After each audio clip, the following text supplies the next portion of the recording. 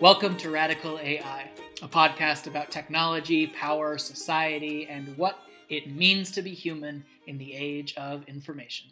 We are your hosts, Dylan and Jess, and this is episode 9 of our series of bonus episodes in partnership and collaboration with All Tech is Human. All Tech is Human is an accelerator for tech consideration and a hub for the responsible tech community. A part of how All Tech is Human is living into their mission during these increasingly digital times is by producing regular live stream events with experts in the AI ethics space who are pushing the status quo and interrogating issues of race, gender, class, and more in the technology sector. If you are new to this series, the format for these episodes features selected audio from the previous week's All Tech is Human event, and in the outro, Jess and I discuss which action items you can all take, some ways to continue the conversation, and our patented blend of commentary. Please note that if you would like to experience the undoctored audio recording, please follow the link in the show notes to view the original All Tech is Human live stream for the event. This conversation explores the topic Improving Social Media, Misinformation and Free Expression, with expert guest speakers Jasmine McNealy and Claire Wardle. Dr. Jasmine McNealy is an associate professor of telecommunication at the University of Florida.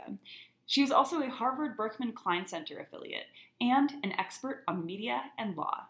Dr. Claire Wardle is the co-founder and director of First Draft. She's also a leading expert on user-generated content, verification, and misinformation. This conversation was moderated by All Tech is Human's David Ryan Polgar. The organizational partner for the event was The Bridge.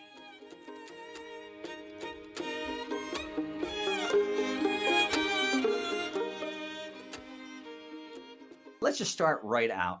Jasmine, I'll start with you. Misinformation, huge topic. Everybody's discussing it right now. Tell us a little bit more about what you're working on, your background, and then specifically how you've changed some of your thinking in light of the January 6th attack. Well, David, thank you again for having me. As you said, I am an associate professor in telecommunication, which is an antiquated way of saying digital media, but also the associate director of the Marion B. Breckner First Amendment Project here at the University of Florida.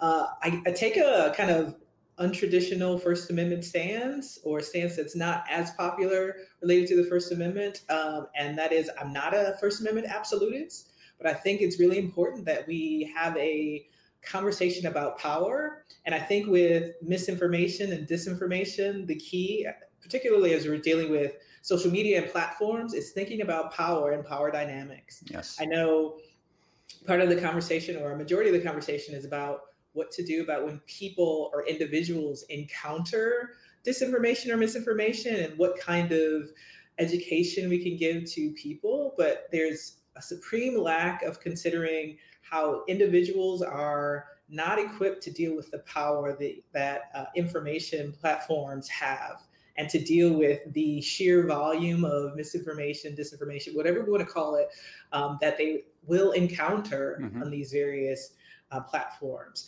But also the idea of amplification. I know one of the arguments is always that, as it deals with politics especially, fake news or false speech has always been around. Absolutely.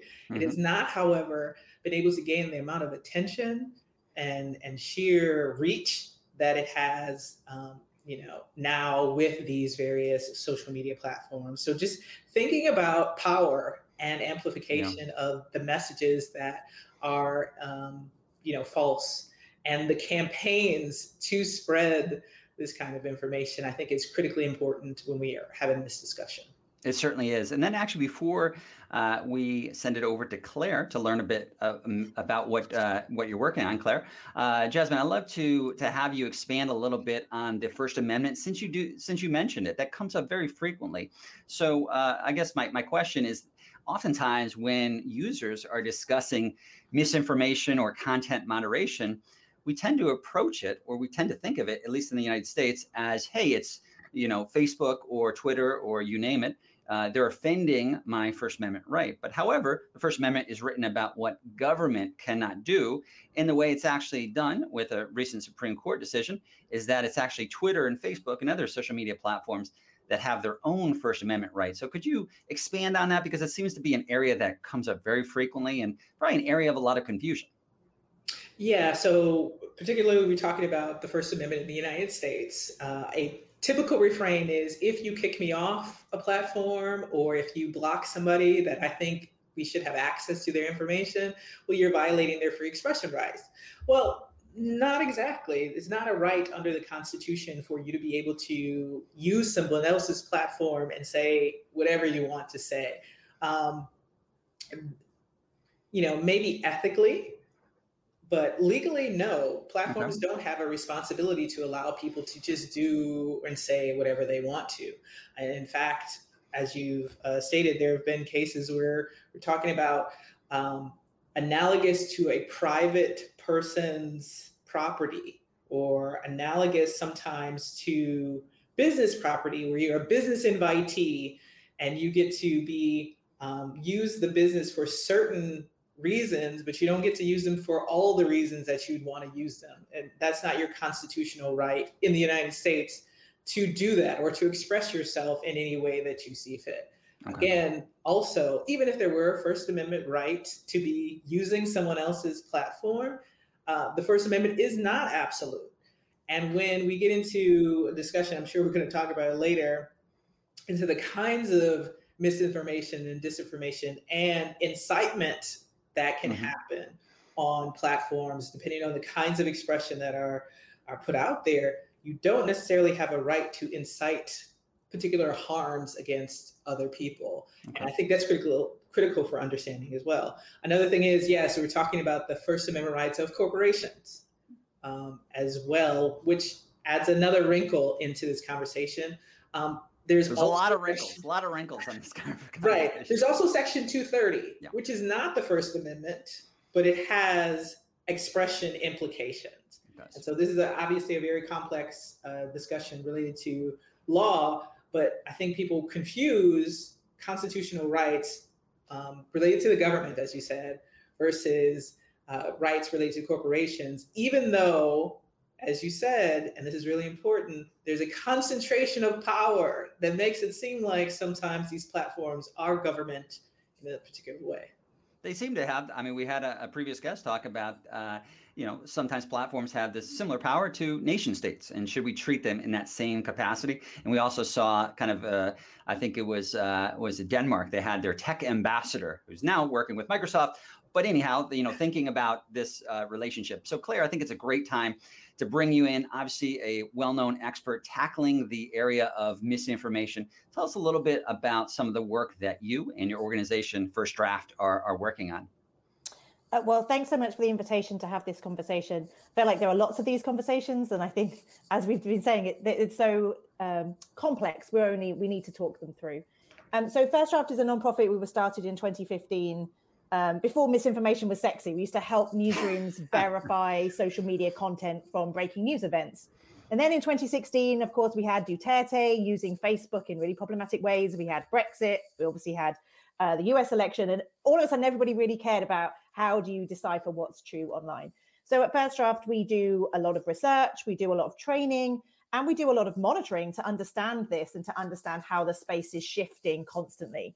So even something like back in 2015, 2016, we'd say, well, fact checkers, they fact check official claims by politicians, but we are verifying content by unofficial sources.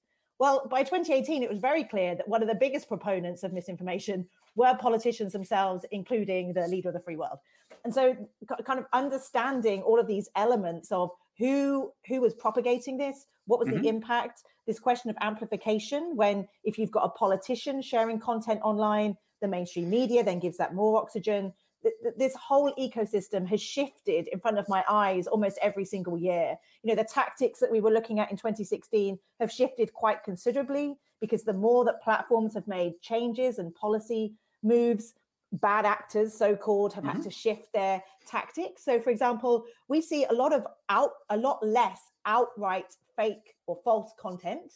We see a lot more misleading content, a lot more content that will go right up to the policy line but won't cross it. And that's a deliberate tactic. So, for example, if we're talking about vaccine misinformation, people just saying, I don't know. I'm just asking the question. Does mRNA, does that change my DNA? I don't know. And that, I mean, that's the conversation we were just having. Most misinformation is legal speech. If we're talking about terrorist-related content, child sexual abuse imagery, that is illegal content, and almost irrespective of the jurisdiction, there's a kind of a society-wide acceptance that that kind of speech won't be tolerated. Legal speech, which includes pornography, I mean, going back to what the platforms do, if they really were protecting, First Amendment rights in that way, then, they have made a decision they don't want pornography on their platforms. And so that is a corporate decision because they don't think it's good for their bottom line. So they are making these decisions about what they want to moderate or what they don't want to moderate. And so we have to monitor these platforms to understand these shifting tactics and techniques, to then work with journalists, public health professionals, other people to help them understand this ecosystem and how it's changed. So yeah, we're kept busy, let's say that.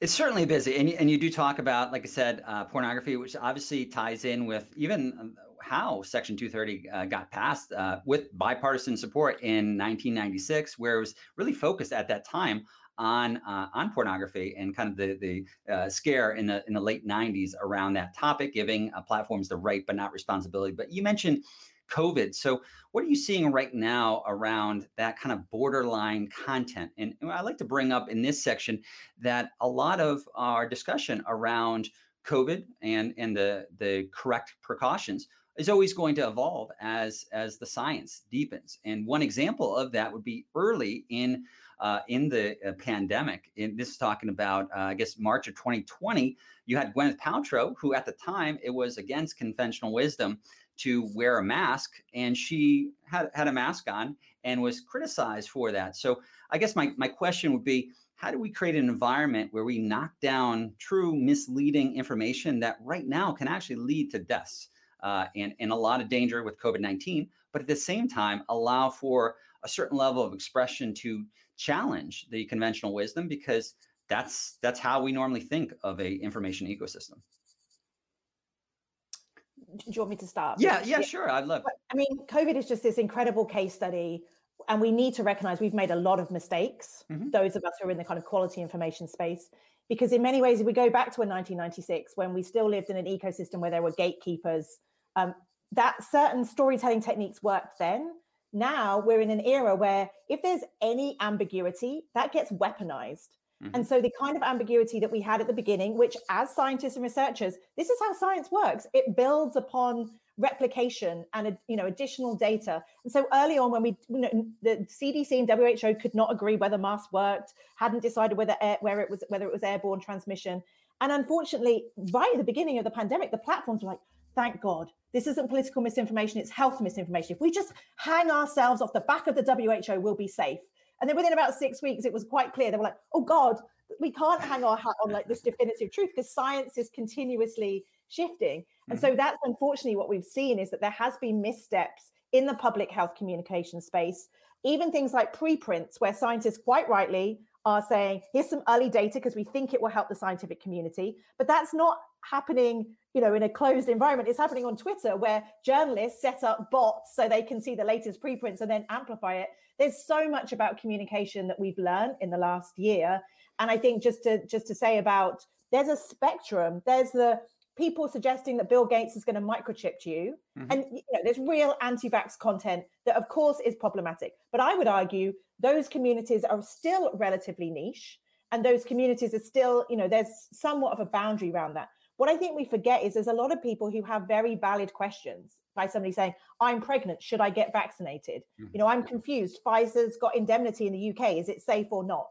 You see people asking these questions. And I think if, should I be wearing a mask? I don't know. And so if we don't recognize that, is that misinformation? No, that's a vacuum of information, which gets filled by conspiracy and misinformation. So how can those of us who work in the quality information space think about the ways to communicate when there's uncertainty? And so it's not, because also to your point, if quality news providers just said, everybody get vaccinated, they're perfectly safe, and we have a situation in 2 weeks' time when that's not clear, we're going to lose trust forever. So it's really hard. And I'm not saying anything other than that, but doing communication in 2021 is very different from doing communication in 1996. And not all, we've not all necessarily woken up to that. Yeah. Well, I guess we'll get back to the question of power that Jasmine brought up. So, Claire, what role do you think platforms should take in pushing users towards quality information or the latest quality information around COVID-19? So they have their information centers, which they get excited about, and they tell governments how much they're doing. But I think, and this is to Jasmine's point too, which is how do we educate people about these kind of issues, but in a way that explains that there's difference and that science develops, et cetera, and also not have this kind of, if you talk to platforms, they'll say, listen, we try and put more quality information into people's feeds, but it doesn't mean they click on it. Mm-hmm. They skip over it. So there's so much here about who should make the decisions about what quality information is, but fundamentally, they should be pushing up newsrooms, health professionals. But if they're going to do that, we should also ensure that there is an inconsistency. I mean, there's public health professionals right now on Twitter, quite rightly, having a conversation about, do we need 2 doses? Does it have to be after 12 weeks? I mean, there's a scientific conversation happening on Twitter, but we're also seeing that conversation being weaponized by people taking advantage of that. So it's just really difficult to figure out how the platforms work, because there's so much of what they do that connects and improves our knowledge, but also it can be really detrimental in ways that these unintended consequences that we hadn't even considered. Certainly. Well, Jasmine, I'll bring you up. We're going to have a bunch of questions, so thank you for that. So anybody watching, please participate. Ask your questions in the comment section. I'll try to weave them into our conversation with our panelists. So we've got a big one right here. What is the line between freedom of speech and misinformation, and who draws it? So I bring that up, Jasmine, because you mentioned the topic of power. So that's something that I imagine some of the platforms are reluctant. I know on my own end, I've always thought that platforms are sometimes in between a rock and a hard place, because there's pressure to act, but then to act is also showcasing a level of unchecked power. So Jasmine, where do you take that question? Because we're seemingly telling platforms to exercise a kind of an arbiter role, but as Zuckerberg pointed out, he certainly, I know his thinking has shifted, but very reluctant to be an arbiter of truth, so to speak, his quote. Yeah, so if we look at what the government, or I should say the tradition with respect to the government deciding what's truthful, we don't want that. We don't want it with platforms necessarily either, to have a perhaps blanket idea of what is misinformation. Because as Claire was talking about, people are having conversations where they may have beliefs that are wrong, or they don't have enough information to make decisions that they need to make. But shutting off that conversation is just as harmful as having these campaigns, these disinformation campaigns ongoing. So we don't want government necessarily to be involved in that. The idea, usually the traditional idea, first of all, with respect to the First Amendment in the United States, is that false speech, unless it's false advertising, false speech, particularly as it deals with social and political issues, is still protected by free expression principles. It's still protected by the Constitution. We may not like that. Certainly don't like it. But that's what it is, unless there's some harm attached to it, an actual real, true harm, incitement, for example. We're talking about violence, and we're talking about harm that could possibly happen. And that's with government. With the platforms who, as you noted, have this concentration of power, we also want to be careful about who they shut off and how they shut off content. The fact of the matter is that people want to receive information. People want to connect to information and then make choices about what information actually works for them. I'm not going to say is true, but works for them, their sets of beliefs and other things. I think what we have is a problem of trust, and Claire mentioned this as well, like knowing who and what sources to trust for this. And again, we don't want platforms making this choice about who is a trusted source or not. We can always say that the traditional media sources, we can say the New York Times, the Wall Street Journal, they're trusted or more trusted probably, depending on who you talk to, with respect to the kinds of content they put out. At the same time, what about upstart news organizations? Would Unicorn News be considered a trusted source. They're really young, but they're doing a lot of work. So who gets to decide who gets to be trusted, and whether or not these are the kinds of news organizations that the platforms allow to continue on their site? Again, this is about this. Obviously, this is a complex conversation, but we don't necessarily want platforms to be like, no, this news organization doesn't meet our standards of what's a trusted source or a good source necessarily. Well, that's the question then I'll ask over to Claire. I mean, because at the same time, you do have a lot of services that are trying to kind of rank the news. I mean, you have NewsGuard and other organizations like that create like a green light, red light to a lot of news. And you are going to rank, the Gateway Pundit below the New York Times.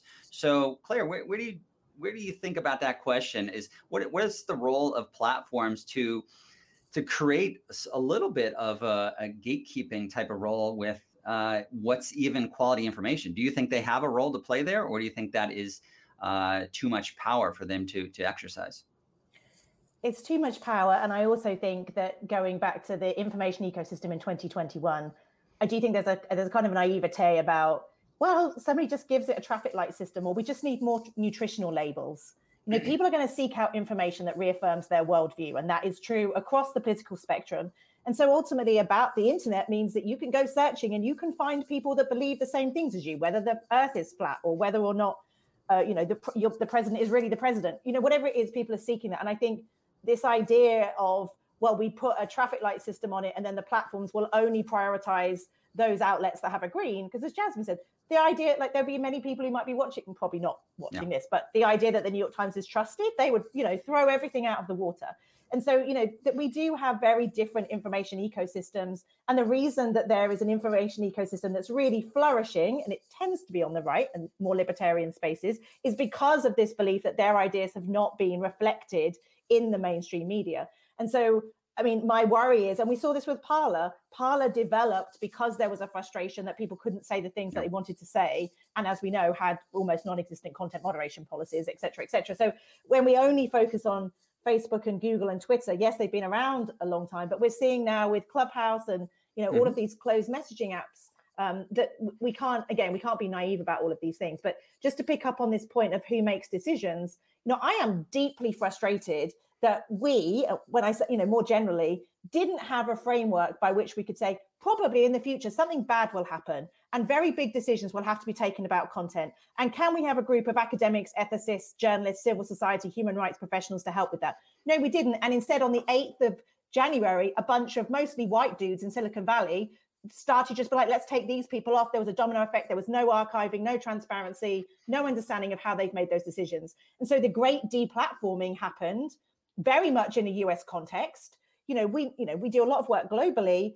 Who is the Alex Jones of Nigeria? Who is the QAnon of, Myanmar? And so the complete absence, and I don't want to get into the Facebook oversight board, but I'm just deeply saddened that there hasn't been an oversight body that, with all these governments talking about regulations, something that could be a third-party auditing mechanism, because the idea that those decisions were taken very quickly, with probably all of them just DMing each other, being like, we're taking them down. It's extraordinary to me in 2021, that's what happened. So I think all of these questions about who's making decisions on the platform side, about who's a good authoritative source or who should we take off, it is mind-blowing to me that there's a bunch of American-based companies making those decisions every day and there's no transparency.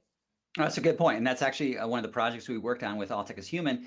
Just recently put out a report on improving social media, kind of arguing for a collective, holistic approach, as opposed to, hey, let's just put Jack Dorsey or Mark Zuckerberg, in front of Congress. But we have a couple great questions I really want to get to. We have Ann Collier, who's done some amazing work in the space over the last 20 years. She has a question that really hints to, Claire, what you brought up, but I'll ask it to Jasmine at first, that, hey, life has really changed since 1996. So Anne asks, are platforms social institutions now, media companies, publishers, right? Because that always comes up. And we saw an earlier question on Section 230.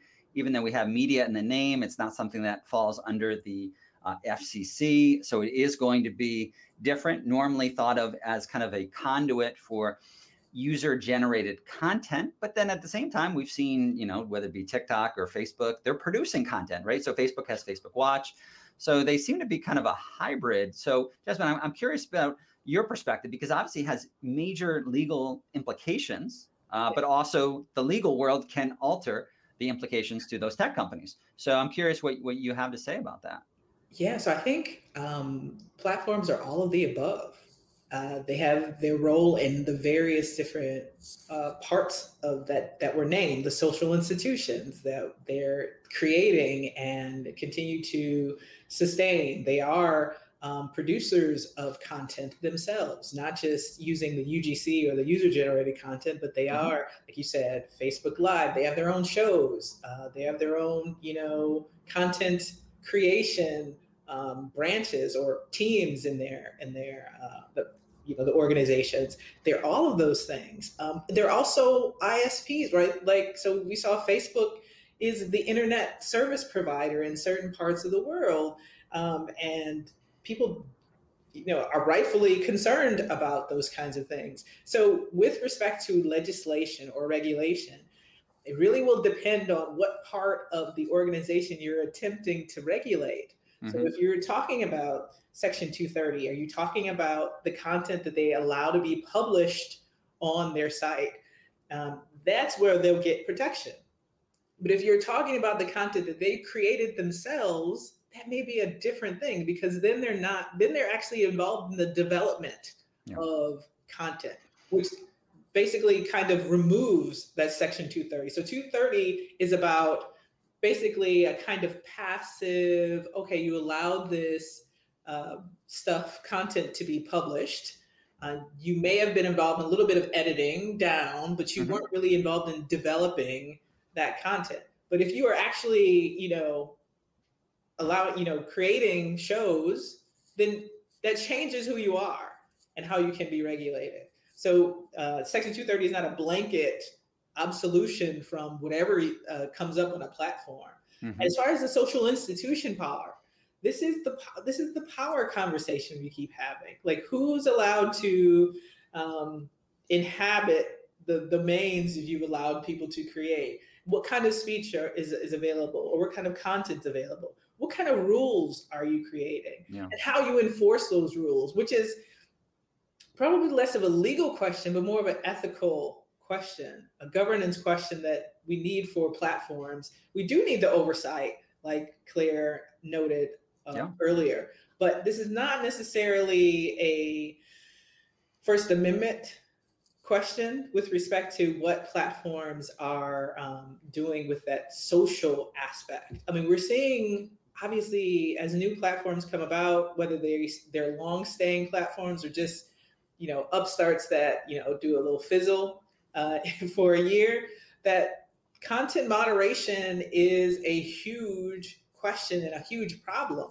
but also the targeting of people on platforms and how there's a vague or ambiguous way that platforms are treating different groups of different kinds of people when there's complaints about what's happening. So all of this is a question that obviously is complex. We've said that more than once already, but also that needs to be a focus of oversight and regulators, but to a lesser extent for the regulators, because it's going to be really hard in the United States anyway for there to be regulation related to content. Well, let's move outside of the United States for a little bit, because I know I've received a lot of questions when people signed up for this, and I'll bring up a question now as well, really focused on the fact that oftentimes we talk about the US and Europe. So misinformation is a threat everywhere, but the major spotlight is particularly in the US and Europe. How can your work protect other countries who don't have as much light shed on, but are affected? So Claire, I'd love for you to take that question. How can we focus on other countries, especially if we talk about the great digital divide? I know with Myanmar and with WhatsApp a couple of years ago, you had issues around, hey, here are countries that basically didn't have the same evolution of technology in terms of its access and use, and just now all of a sudden have a smartphone and have Facebook, and don't necessarily have the same potentially media literacy, digital literacy training that could have happened in our education system in the United States. So I'm curious where you take that question. Where do you see other countries and their role in this? I could talk about this for days. As you can tell from my accent, I'm not from Brooklyn. I do live in the US. And I mean, we do work globally. And one of my deep frustrations is most of the money to fund this kind of work is from US funders who want to fund US work. Like back in 2017, we were doing a lot of work in APAC and we were talking about the importance of closed messaging apps. And people are like, oh, nobody uses WhatsApp in the US. And I'd be like, diaspora communities do. Communities of color do, who don't want to be surveyed. But okay, if you want to pretend that it's not coming. And I think obviously with America, there's often a sense that America leads and the rest of the world follows. And actually, I think with disinformation, the reverse was true and there wasn't awareness of that. But for example, we've done a lot of work on elections because they were the sorts of things that people would fund. And so back in Brazil in 2018 was when I really understood the power of WhatsApp. And I would see a place that had paywalls against almost all quality news outlets. And so it was very difficult for people to access quality information. Yet WhatsApp and Facebook was free because Facebook had, zero basics, which basically meant that no data costs if you're on WhatsApp or Facebook. So surprise, surprise, people spent all day on those spaces, sharing screenshots of news articles, but also lots and lots of false information. And I had this sudden moment of there's so much to learn from other countries, but there just isn't an awareness that, the rumors that we see in the US, we're already seeing them in, the Philippines or Nigeria. There aren't boundaries to the internet, which is why all of the legal and regulatory conversations are so fascinating because every country is coming up with its own response, not understanding that, the information, the rumors cross borders. So I find it deeply frustrating that we don't have a global response to this. I sometimes joke that we need a UN agency for disinformation, except we don't, because that would be a disaster. But we need something that is globally able to compete with the scale, resources, and agility of Silicon Valley. So we don't need a huge bureaucratic response, but we need something that is properly global, because at the moment we are on the back foot when we keep thinking about this from a country-based level. But I do think there's a lot to learn from the rest of the world that in many ways America isn't seeing, but it's the worst of the worst. And I think some of the frustrating conversations about the 6th was as if it was the first time this had happened. And of course, human rights activists were like, hello, can I just remind you of all the conversations we've had in, Ethiopia right now, continuing Myanmar and other places that just people haven't taken seriously yet. We should have learned the failures there meant that, of course, they were going to fail here. Well, do you see any movement towards adopting some of the, work that's coming out of countries outside of the United States and Europe that could be kind of incorporated? I'll give you an example. Is Australia, they're doing a lot of work around safety by design. And obviously, they've had a lot more aggressive rules around this. And then especially New Zealand after the Christchurch massacre, they really kind of pushed and got a lot of people involved when they had a gathering in Paris right after. So do you see any type of movement in that space where we're trying to learn from how all different parts of the world are approaching this issue? Yes, I mean, there's amazing work happening globally, and I wish there was more of a spotlight. And sometimes people would say to me, why does nobody know about my work? And I have to say, unless you get a Washington Post op-ed or New York Times, it's deeply frustrating that there are only certain avenues where you'll get that. But I mean, obviously I'm European, GDPR is not perfect by any stretch, but a real attempt to think about user privacy. And I think to this point about Jasmine, you were saying, I don't think regulation is going to happen in the US. I completely agree with you. But I do think what's interesting is if a country, and maybe that's New Zealand, the UK is doing interesting things around Ofcom. I was doing something with the Irish government earlier today. It would be interesting if a government can come up with a framework that then might be usable, or to some degree, the platforms might say, listen, we can't do pop-up regulation for every single nation, but this is a framework that we could work with. So I'm kind of interested at watching country level responses because I think that there might be a way to scale it. But culturally, there's so many differences. In Europe, we have a different idea around hate speech, and I think I love the idea that you talked about First Amendment absolutism. I struggle sometimes to have conversations in this country because it's like, First Amendment, Claire, have you read it? And the conversation gets shut down. I'm like, I know, but ... So I do think that there might be spaces in other countries to have these conversations. Whether or not they would be applied in the US is a different matter. Although I will point out, under the First Amendment, you can have Holocaust deniers, which obviously you can't have in a country like Germany. But you did see Zuckerberg recently evolve his stance on that, whereas originally they said they would allow Holocaust deniers, and now they said they will not. So it seems to be moving away from that strict kind of American First Amendment type of thinking. So I'm very curious about that. But Jasmine, I want to kind of pull it over to you. We also got this comment similar to what Claire was mentioning about maybe having an international organization that can tackle this, that's less bureaucratic potentially than the United Nations, but is in a polarized country, is what Hira is talking about. In a polarized country, or where government's trust is low, who is best positioned to deliver this service? So Claire, you mentioned your accent. My accent is American, so I'm going to be trying to be more optimistic. So I'm curious then, Jasmine, are you optimistic about any type of group or any type of movement being able to get their hands around this topic and make some positive movements to have more of a kind of holistic collective approach with this? So I think when we look at collectives that are organizing related to this kind of things, of academics, scholars, journalists, other like civil society actors, I think that that's a way to move or try to angle this, because those groups have, one, the opportunity to involve people from around the globe, which is obviously a necessity with respect to tackling these issues of disinformation, and looking at what other countries have done or what has happened in other countries, right? So as Claire mentioned. So I think those kinds of collectives coming up with frameworks, advising perhaps governments, advising people and other organizations, and maybe persuading platforms as far as what they could do to attempt to stem the tide of disinformation, misinformation without, I don't know if going overboard would be even, scratching the surface of what could possibly happen, but also to getting governments and platforms to really have a threat kind of risk assessment, like what are the possibilities that could happen? So we've seen disinformation, misinformation, we've seen that happening. It's obviously continuing, but what are the other threats related to content that are connected to this, that are coming down the pike, that haven't exploded yet, but are coming?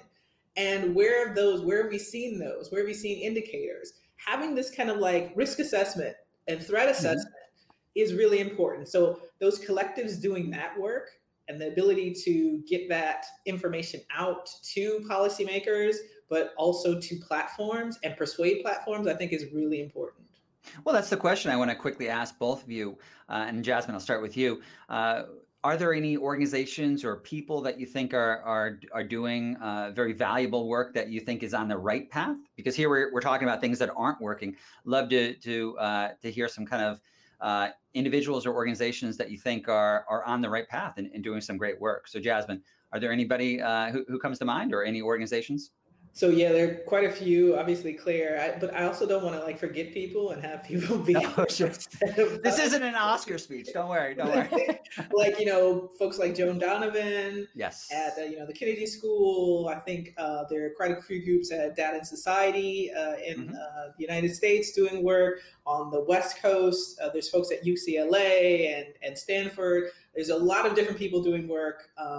If I'm sorry if that didn't name you, sure. But there are quite a lot of people who are doing work, who are attempting to connect with platforms too, and consult with employees at platforms to try to get the employees involved, right?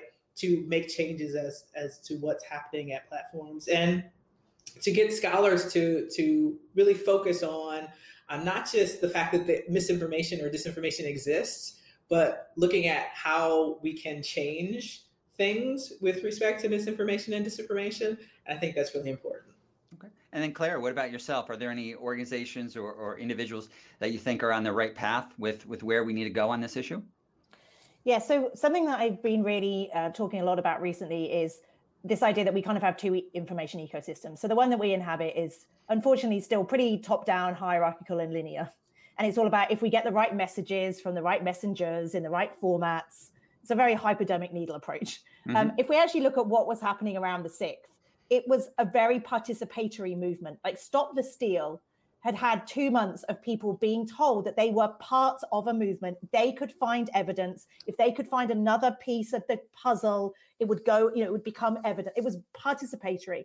It's non-hierarchical. It zips between, your golfing buddies in a Facebook page to Gateway Pundit to Ted Cruz to, local talk radio, Fox News, the president, and messages ricochet around. And I keep thinking about that and thinking, how can we recognize the importance of that? And I would say that in our space, there hasn't been a recognition of how do we properly work with communities. There's been, we should resource media literacy, but it's still very top down, very passive. And actually, how do we embed? And I have to say, the last year and a half working a lot with public health professionals, they of course know exactly that you embed with communities. It's resource heavy, but it's one-to-one conversations. It's working directly with those who understand the concerns of the community, understand what would work, understand who's trusted.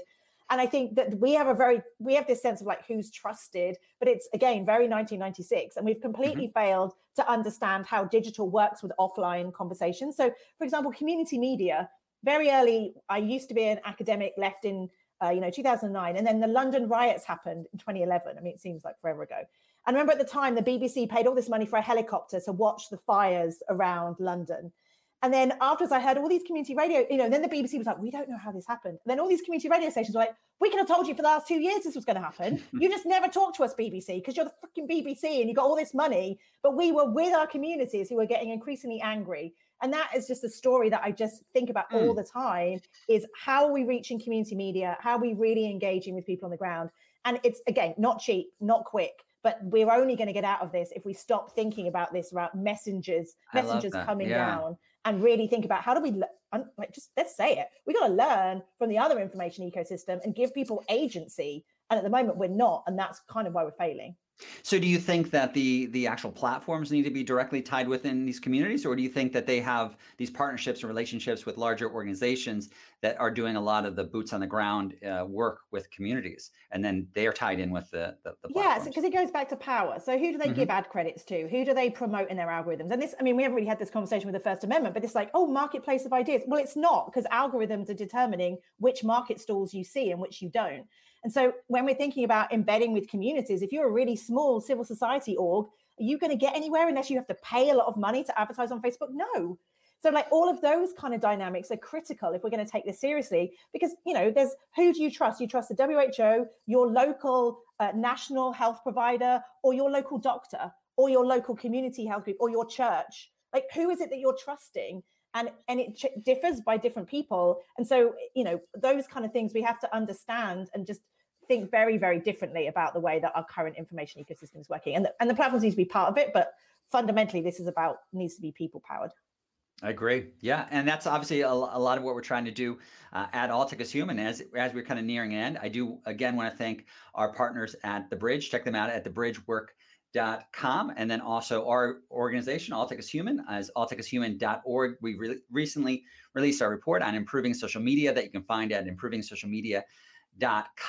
I also want to thank Radical AI Podcast. This is going to be running on the Radical AI Podcast. We'll also have curated resources, so you don't have to take down copious notes. We're going to curate it all for you.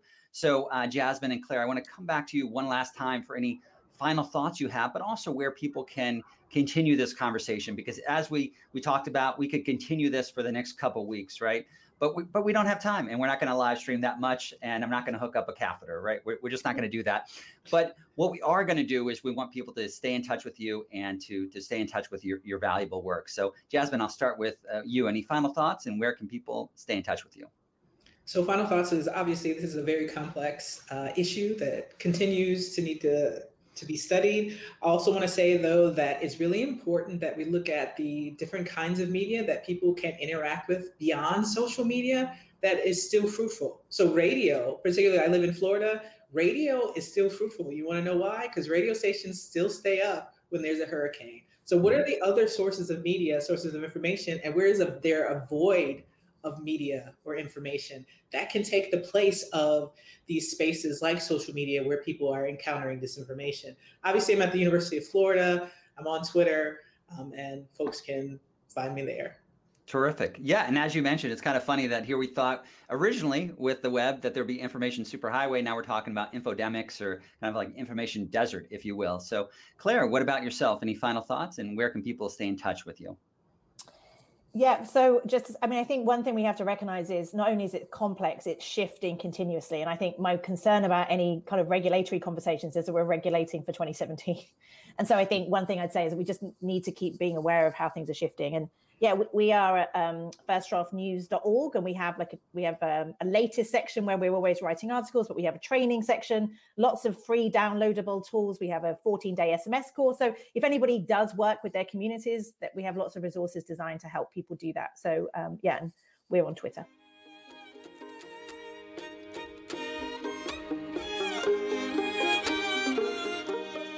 Thanks so much to David Ryan Polgar and All Tech is Human for putting on this event, and for Jasmine and Claire's expertise on this subject. And now it's time for our debrief. So, Dylan, what's your immediate reaction and initial takeaways from this conversation? I thought this was a great conversation. I thought it really laid out not just the complexities of this issue, but also some possible ways forward, and how some different stakeholders in this conversation can potentially get on the same page. But sticking with the complicated bits, because I think those are sometimes more fun, is this web that we're weaving around things such as the First Amendment and free expression, especially in these international spaces. That's kind of what I'm sitting with, is this idea of, can we use the First Amendment across different borders with social media that is experienced as such, like this public space, or this space that like exists and transcends beyond borders? Like, is that real? And then to what degree can like regulation come in onto those companies and into those social media spaces? Because Jess, I think as you and I have talked about before, I believe on the show at some point, although I'm forgetting exactly where, these companies, although social media is experienced as this public space or this commons, it actually isn't. Yeah, this is something we've talked about on the show before, right, Dylan? The fact that a lot of people at least, assume that like social media companies and private tech organizations are public entities, or at least that their platforms are. And usually this is because they're free and because there's no education about this stuff. But that's pretty harmful when people assume that those spaces are public, and they assume that they're governed in the same ways that public spaces are governed, such as enforcing the First Amendment and nothing else, when that isn't the case, because these are private entities and they have their own private interests, and they create their own laws. I guess I can put like a quote around laws. They have their own governance for their own platforms, and that's largely because of this Section 230 thing that everybody keeps talking about, which, by the way, if you are new to Section 230 and you just really want to know what it is, we have some links in our show notes to explain a bit more about what it actually is and why it's so powerful, because a lot of people are talking about it, but it might not be common knowledge. But I think the thing that really stood out to me when we're talking about like this global private space that people assume is public, was I think it was an audience member's question about the difference between misinformation and free speech. That was such an interesting question to me. I'm curious, like, Dylan, what is your answer to that question? What do you think? I mean, regardless of what the guest said. The difference between misinformation and free speech. I think it depends on where you're seated. Like, I think it depends on your political affiliation. I mean, that defined broadly, which stakeholder are you? And then even then, right, if you're a user, not all users are the same. And so like something that could be free expression for me might be seen as misinformation by someone else. And we saw that a lot, at least in the United States, where we're from, leading up to the 2020 election, but then especially afterwards with what happened on January 6th and everything there, where there was a lot of information that was out there, what some people would consider information, especially like, conspiracy theories, things like that, or what I would consider conspiracy theories, I should say. And then there were a lot of people like myself saying those are conspiracy theories, like that's misinformation. That isn't just free expression. And for me, I guess the line is that there was active harm that would be caused by that. And I think, I guess for me, coming from a philosophy background, like there's harm that's actually being perpetuated, like the violence at the Capitol, but then there's also this harm on truth itself. And that's, I think, what this conversation got to the center of, is that, and why it's so complicated, is that truth is and continues to be at stake. And I think it's been for a while about who gets to determine what the truth is and who gets to determine misinformation is. But I think since 2016 up till now, there's been a greater focus on this idea of like, are we in this post-truth world? And again, we have talked about that on the show before, but this conversation today, I think, really excavates this phenomenon of social media and the role that it has to play, not just politically, but just in our everyday lives about misinformation and free expression. But just, I'm curious about your perspective on this too. Where do you think the line is? And also, why does it matter? Ooh, those are two very separate questions. Also, I have to say that I love that you brought up that this is all about truth, because that's definitely where I was going to take this to. And I also just love when we have conversations about what is the nature of truth on the show, because it definitely melts my brain a little bit. And I think that we should have an episode dedicated specifically to post-truth world and fact-checking. We do have an episode with some of the people from Partnership on AI about media manipulation, and we get a little bit into the nature of truth and fact-checking on social media platforms in that episode. But I am so interested in this idea of, like, especially if we're talking about the difference between misinformation and free speech, the fact that anybody gets to label something as misinformation or fake news or untruth, not truthful, is kind of mind-boggling when you think about who is actually making those labels and who is making the final call and the final decisions and then the downstream impacts of those decisions. And the fact that this is not a democratized process yet. So that's really what trips me up. But I think the question historically is, was it ever?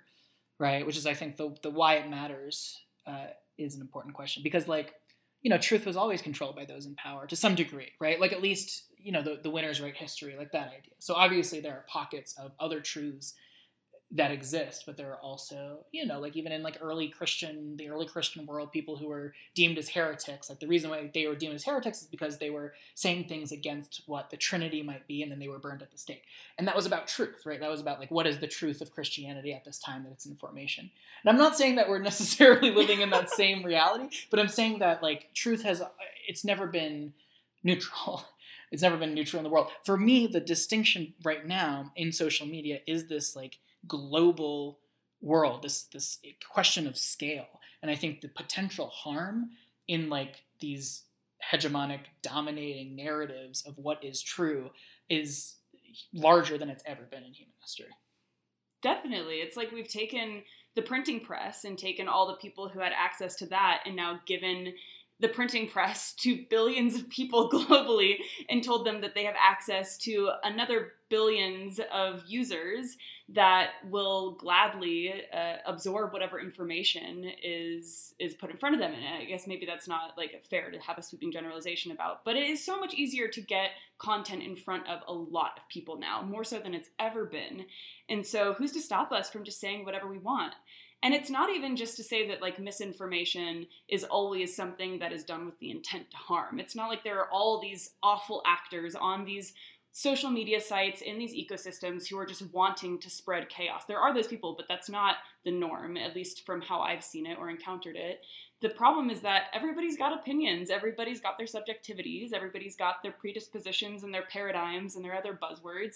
And if we are given an audience of thousands, if not millions or billions of people, and we want to share those opinions, sometimes they come across as misinformation, or at least something that could be harmful, because at this point, I don't know if I even can confidently label something as misinformation myself. Yeah. Well, I mean, you're bridging into this idea of like, it's an attention economy too, right? Like, that's the way the algorithm works, is it brings more attention to more things that create attention and etc. And so for us, right, like as people who are looking at human-centered design, or hopefully trying to like focus on the user, or like bring agency back into something that's more user-centered, even on social media, we have to really stare into the abyss of what democracy is. Like people talk a lot right now, like democratization is the buzzword, and maybe it should be, right? I think it's a wonderful value for us to have, but then if we're serious about it, we have to actually, take it to the extreme to some degree of like, well, if this is our value,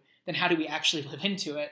And like a real democracy, like even the US, right, is not a democracy, right? It's like a representational democracy. So it's not like a pure everyone gets a vote thing. It's like we elect people who then make decisions for us, quote unquote. But like if we think about this technology development stuff and we say, no, we want this to be a true democracy where everyone has an equal vote, there's a lot there. Yeah, I mean, if we're going to talk about truly democratizing AI, I feel like we could have hours of conversation about blockchain and servers and nodes and different various ways to actually democratize some of these platforms. So I do think that like technologically, it's a little bit more plausible and potentially achievable in the future if we're talking about like democratizing a tech platform as opposed to like an actual democracy as it stands and like as a political system to govern a society. But I don't know, maybe that's just because I'm a computer scientist, and so maybe that's just the way that I think I'm more optimistic about technology. I'm so not optimistic about that, because like if you're going to contend with that democracy, you have to contend with all the different systems underneath it. So capitalism, regulation, law, the fact that like all of those things have lobbyists throughout on like both sides and all sides of every aisle. Like it's just, I think to untangle all of that to uncover some level of actual democracy is not necessarily going to happen anytime soon. But that's where I land. It doesn't mean we shouldn't work towards it, right? It doesn't mean we shouldn't work towards it. Okay, I guess we can agree that it probably won't happen anytime soon. But also soon is relatively arbitrary with the way that technology is growing at this rate. So Who knows if this is something that could even be plausible in 5 years, 10 years, 20 years. I don't know what the technology landscape is going to look like at that point. So maybe we'll check back in a few years and let you all know. But for now, we would like to remind you that for more information on today's show, please visit the Continue the Conversation page at radicalai.org/continue-the-conversation. If you enjoyed this episode, we invite you to subscribe, rate, and review the show on iTunes or your favorite podcatcher. Join our conversation on Twitter at RadicalAIPod. We'll catch you bi-weekly on Wednesday for our episodes. And, as always, stay radical.